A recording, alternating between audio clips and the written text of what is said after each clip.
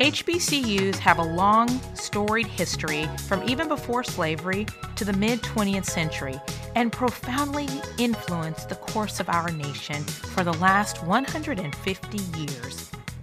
Join on our journey as we learn of the stories of those who've experienced the wonders and possibilities of an HBCU. As we look from the past and connect it to the future, HBCUs are the definitive education for African American students. I'm your host, Dr. Jennifer Stimson, an Albert Einstein Distinguished Educator Fellow working in Congress. I'm an alum of Dillard University, Go Blue Devils, and a proud member of Delta Sigma Theta Sorority Incorporated. I will guide you on our episode as we learn more closely about what's happening at HBCU campuses. We will hear from those closely affiliated to the HBCU experience, from the folks in the Divine Nine to some activists, to members of Congress, to the HBCU presidents themselves, to the students, both those currently engaged in classes and those who are alum. This podcast is a reminder about the importance of HBCUs. Let's get into it. Good afternoon, everyone. I'm so glad to have you all here listening to this episode of our podcast. This HBCU Caucus podcast centers the voices and the experiences of those of us who are HBCU alums, and then tells the story of the HBCU experience by those who live it, work it, and own it. And today we have a wonderful guest, a wonderful man coming from the great state of Louisiana, the wonderful Dr. Walter Kimbrough, who is the president of Dillard University. So Dr. Kimbrough, I turn it over to you. Well, thank you for having me. I'm glad to be here. As you said, I'm Walter Kimbrough, president of Dillard University. I've been here almost 9 years. And before that, I was president of Philander Smith College in Little Rock, Arkansas for 7.5 years. And I guess altogether, I've been in the HBCU space since 2000 when I started as a vice president at Albany State University. So this is my third HBCU, and I'm 21 years in the HBCUs. Oh, I love it. And you don't look a day over 25. So you're doing something. You're doing something. That vitamin E oil is working. Right. So let's get into our interview. So I've got a couple of questions, and I'd love to hear your voice in the conversation. And the first question is about the history of the HBCU is long and storied. Can you speak to us about the origins of Dillard, and why do you think that Dillard was founded based on what was happening in society at that time? Okay, right. So for Dillard University, like a number of HBCUs, there were a couple of religious denominations that were doing some of this work at the same time. I'm United Methodist, and so the Methodist Episcopal Church, the bishops were meeting in Ohio in the 1800s, and they were saying, like, look, we're about to have all these free people in the South. Y'all know the people in the South not going to do right. Somebody's got to educate these people, so we're going to be the ones to do it. So it was really interesting that they created a Freedmen's Aid Bureau, which was like the Freedmen's Aid Society that Lincoln created, the same kind of model, with the goal being we're going to create these schools and educate these newly freed people. It saw that as their mission work. So, today you have United Methodist HBCUs like Dillard and Philander and Wiley and Rust and Bethune-Cookman and Clark Atlanta. So all of us come out of that tradition. So there was a school started here in New Orleans in 1869 by the Methodist Episcopal Church. Well, at the same time, the American Missionary Association, which became the United Church of Christ, and of course, the American Missionary Association was very involved in the abolition movement.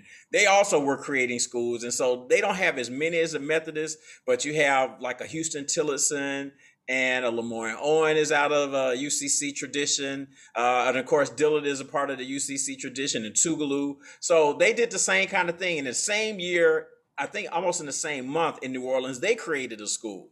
So you had these two little schools in 1869, and then you had these outside forces come in, the General Education Fund out of New York. You had Julius Rosenwald, who at that time was doing all of these Rosenwald schools. They all got together and said, look, y'all got these two little bitty schools. They're not going to survive. Why don't y'all merge? We're going to bring in outside money and create a stronger institution. It was named after James Hardy Dillard, who was very involved with that General Education Fund, did a lot in terms of advancing the causes of African Americans. And so this campus that we have, they they merged it in 1930 and opened this campus in 1935. So that's sort of how we got together. So two religious denominations, then this very diverse group of people, because there were Afro Creoles who were very involved in the founding of the AMA affiliated school, New Orleans University. So that's sort of our history.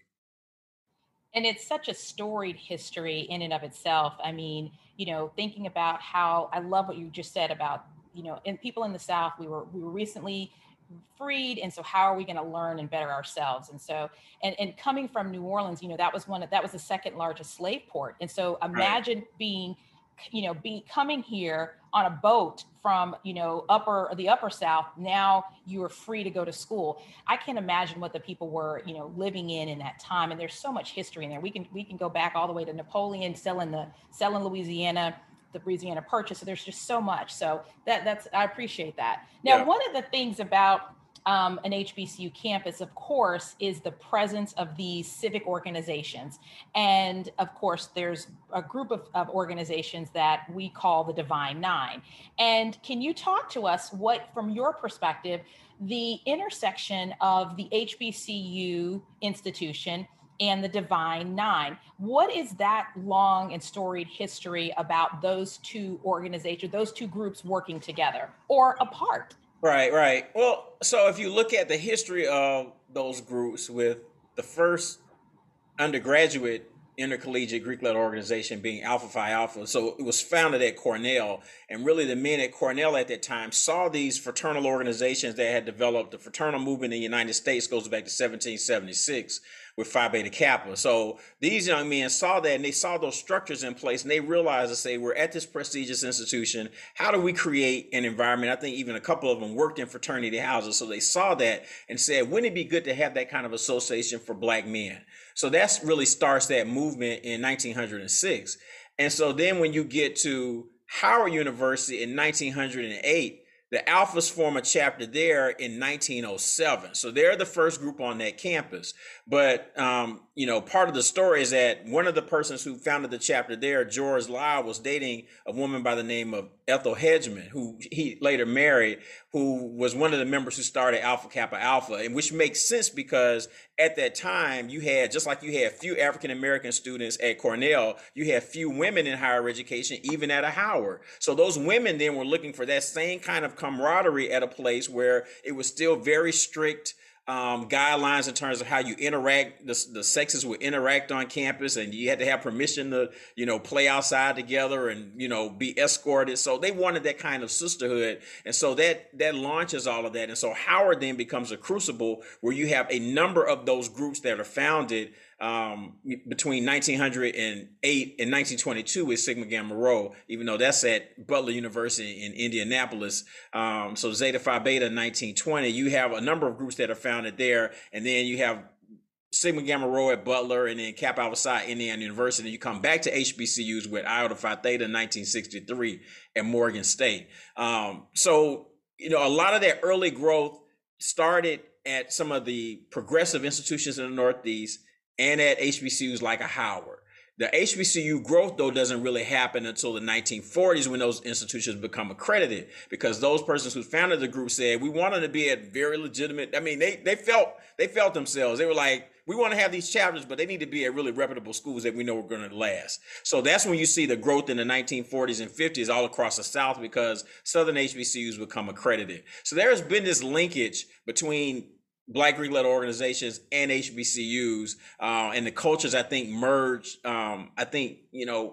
pretty significantly, particularly as you look at the modern HBCU, which is sort of like if you think about what Beyonce did and her whole, performance at Coachella was this merging of HBCUs and Black Greek culture. She probably did it the best in terms of popular culture from that perspective.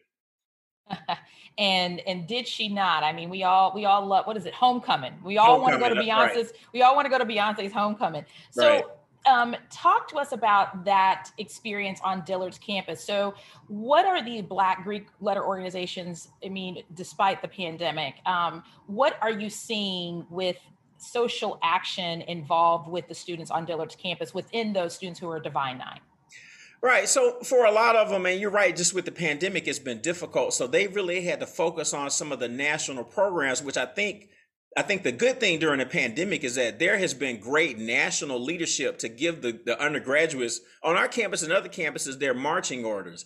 I'm an Alpha, so I mean, we've had this long history to talk about, a voteless people is a hopeless people. And so the chapters here and other places really have had we just came off a presidential election. So there was a lot of energy. And once again, you saw that synergy because you have Kamala Harris, Alpha Kappa Alpha, Howard University. So she perfectly merged them even for today. And you're seeing that still other places of people who are in leadership in the country, mayors of cities like in my hometown of Atlanta, Keisha Lance Bottoms, FAMU graduate, Delta Sigma Theta, Randall Woodfin, mayor of Birmingham, Alpha Phi Alpha. I mean, so Morehouse College grad. So we're seeing a lot of those things happen, but they're getting their clues from the national leadership. So alphas can focus a lot on that.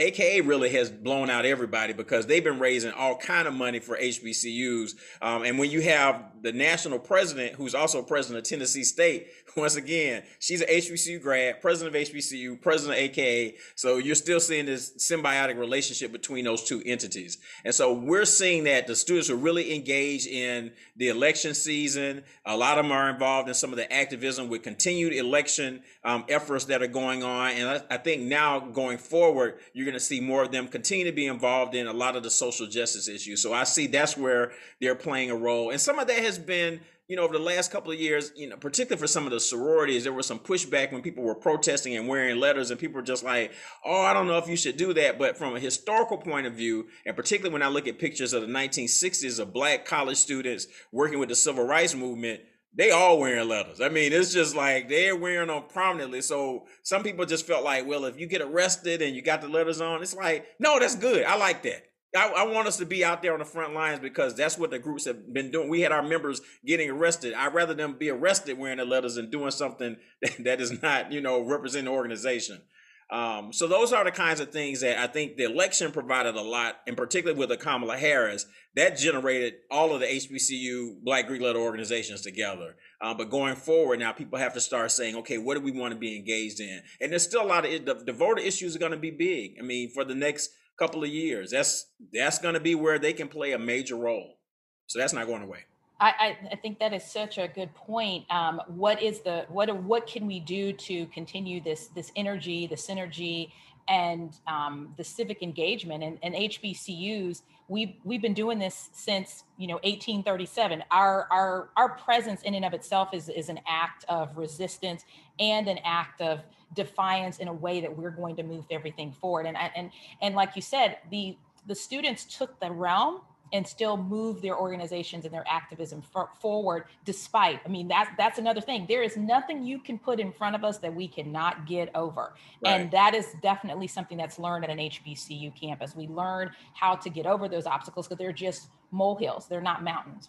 And that's what is taught. That's what we're learning in this space. So moving into that same direction, talk to us about the future of the HBCU culture and this woke culture. Now everybody is just woke, and how HBCUs are they rededicating and repatriating people to be woke to do more, or is this something that is just a hype that people are just hopping on to just because, oh, now we can see somebody who represents an HBCU? And I love, and I don't want to get you distracted because I know that I talk a lot, but I'm thinking about, what you're talking about, Keisha Lance Bottoms and Vice President Harris. And then of course, your fraternity brother, Raphael Warnock, and, right. A new senator. We're now all on the bandwagon because of this, their HBCUs and their Greek letter organization members, Divine Nine members. But is there a future beyond that? Is there a future in terms of what? Now, help me reframe that. I want to make sure I answer it. So that's a good, okay. So this woke folk philosophy, everybody wants to be woke now. Everybody wants to be cool and hip. So what happens now? That's really the thing. It's like they're in, now what happens? Yeah. I've been thinking about this lately. Because I'm almost thinking like it's almost time to retire that term. And part of the reason is because it's sort of been co-opted by conservatives to say, oh, this is just woke culture. Is I'm trying to think of what the governor in Georgia talks about. These woke people are cancel culture and all of that. once you start to have mainstream people sort of use a term and not really use it appropriately, it's just like when you start to see people on Good Morning America talk about bling, it was like, all right, it's time to end that term. So it's like, it's just one of those terms. It's sort of like, it's time to use something else now, because you got people who really don't fully understand what that meant, and now they're misappropriating the term. So I think there still is a need for us to, I mean, it's deeper than that for me. There is a need for us to have more substantive conversations and dialogue and study about where we are in this time period and what we need to do. And so it's not just because I think sometimes this idea of being woke is superficial for people, that they have achieved a level of understanding and knowledge that they have attained without the proper study. You know what I'm saying? And so I think there's got to be study and self-reflection if you're really going to achieve a new level of consciousness and understanding, and people aren't doing that part of the work. So I think it's time to retire the term and really it's just talking about how are we going to, if you look at Martin Luther King's steps for Kingian nonviolence, and a lot of people have jumped right to the protest stage, which I think is stage 5 or so, instead of early on, they're talking about studying and understanding the issues. So you got people going right from 0 to 100, and I want to protest, and it's like you don't even know what the issues are really. You haven't spent the time to say, let's fully dissect what the issues are, let's understand this, so you're just not out there hollering and screaming about something that you don't really know what you're hollering and screaming about. And so that's part of the problem that I think this idea of this woke culture is something that you can just, the drop of a dime, you get out there and you protest and you're making things happen, and nothing works like that. And so people have to understand that that's not what this is. And even if you understand, people don't really use that term when they talk about Stacey Abrams, which is good because she has been very methodical in what she's doing, and people are dismissing that because they just act like, oh, Stacey Abrams just got up and made this. No, it's very strategic. It's very thoughtful. And we've got to be thoughtful and methodical like that. And that's not always flashy. There is a role for the protest part too. But once the protest ends, the long game, which I think conservatives do a better job, they play the long game. And people want to get the quick win, and then they call it a day. It's like, all right, we're going to wait y'all out and wait till we get back control. And then we're going to start, like I said, we're going to select these young white conservative judges in their 30s that are not qualified, because we're going to mess this up for 40 years. And y'all out there protesting about something that's going to go away. We got to start thinking like that, in my opinion. That is so powerful. What is the long game? And when you were talking about the woke culture, I remember when I was younger, and I told my dad came and was like, Jennifer, I'm gonna be cool like you. And when you're an older person says these hip words, yeah, the very thing that you said is like, it's time to retire. I love that. Let's bling this thing out. If they're saying it on a national stage, it's like, it's over. Let's just move on. Yeah. And how do we live that? I was doing some reading and this idea of the long study and the long game. I was reading some things about Toni Morrison, and she was very methodical and intentional about the work that she was doing. She apologized to herself. She said, one of my regrets is that when I wrote my first book, I wrote it under my pseudonym, because her name is not Toni Morrison. She changed her name when she was at Howard. And so she was like, I was too quick to try to be in the game. And so it is, and she's like, I really wish that my first novel would have been with me and not the name that I chose. And so that's what made her continue to use her name as Toni Morrison with all of her books, because she's like, I started it. And so, recognizing that and knowing your voice and knowing this idea of what's going to happen. I mean, her first book was written when she was 39, and she wrote her last book when she was 80. So she had 40 years of book writing, and she recognized that my fault was I jumped in the game and didn't think about the long term. Yeah. And so your point is powerful. So I thank you for bringing that up. So now let's take it back to your divine nine-ness. So talk to us about how you, as a member of the wonderful Alpha Phi Alpha Fraternity Incorporated, how that groomed you to become the leader that you are today. Oh, I tell people everything I learned about how to be a president, I learned as an undergraduate member in Alpha Phi Alpha. I tell people it's not the degrees. I mean, the degrees help you understand the technical parts of the job and understanding higher ed and the continuous study. So I have to do that. But in terms of how I interact and do what I do on a day-to-day basis, and it's simple things like how do you take a small organization, and we normally had between 9 and 12 members on our chapter on our campus at the University of Georgia, but we were all over the place. I mean, the joke on campus was like those damn alphas, because it was like, they have done this. How did y'all do this? How are y'all the first people to have this party on campus till 3 o'clock in the morning or 4 o'clock in the morning? It's like those networking and working with administrators and promoting events. And so a lot of things that I do and the things that we do here, it's like those are things I started to do as an undergrad. I mean, so for example, our students here, they're having Spring Fest, and they've used like the theme of this star show, P Valley, and one of the classic characters is Uncle Clifford. So we recently announced our commencement speaker, and so I was Uncle Walter in there just to link to sort of hype it up. That's what we did as an undergrad. We learned how to build excitement and do those things, speaking in front of people, running meetings, the networking, all of those things. And then particularly for Alpha Phi Alpha, there have been a number of college presidents who are members of the fraternity. So I had these real life role models all the way through of these presidents, like even here in New Orleans, Norman Francis, who retired from Xavier a few years ago, longest serving president in the country. Alpha like me, became a president at 37 like me. I mean, that's my role model. He's my Michael Jackson. I wanted to be like him. And so it played a very, very important role for me in terms of, what I do and how I do it. Yes, I think about great men of Alpha and the leadership that you all have. I mean, Mark Morio, when I was at Dillard, Mark Morio was at the helm. So Yep. I recognize that this Alpha leadership is a big deal. And my cousin was at Fisk when the great, wonderful, was it Henry Ponder? Oh yeah, When Henry he was Ponder. Yep. right, when he was taking over. So Yep. I know a lot about members of Alpha and the work that you all do, and it is tremendous. And you're right, it's like everywhere you look, it's like, oh my God, the Alphas are doing this, the Alphas are doing this. No disrespect to the other Divine Nine gents, but Right. yes, I recognize that the work that you're doing. So we're about to end our formal interview. Is there anything that you would like to close with about the importance of the HBCU education and social action that happens on our campuses? And even though we are not in a traditional space right now, what is the future and promise of an HBCU education once we return back to the new normal?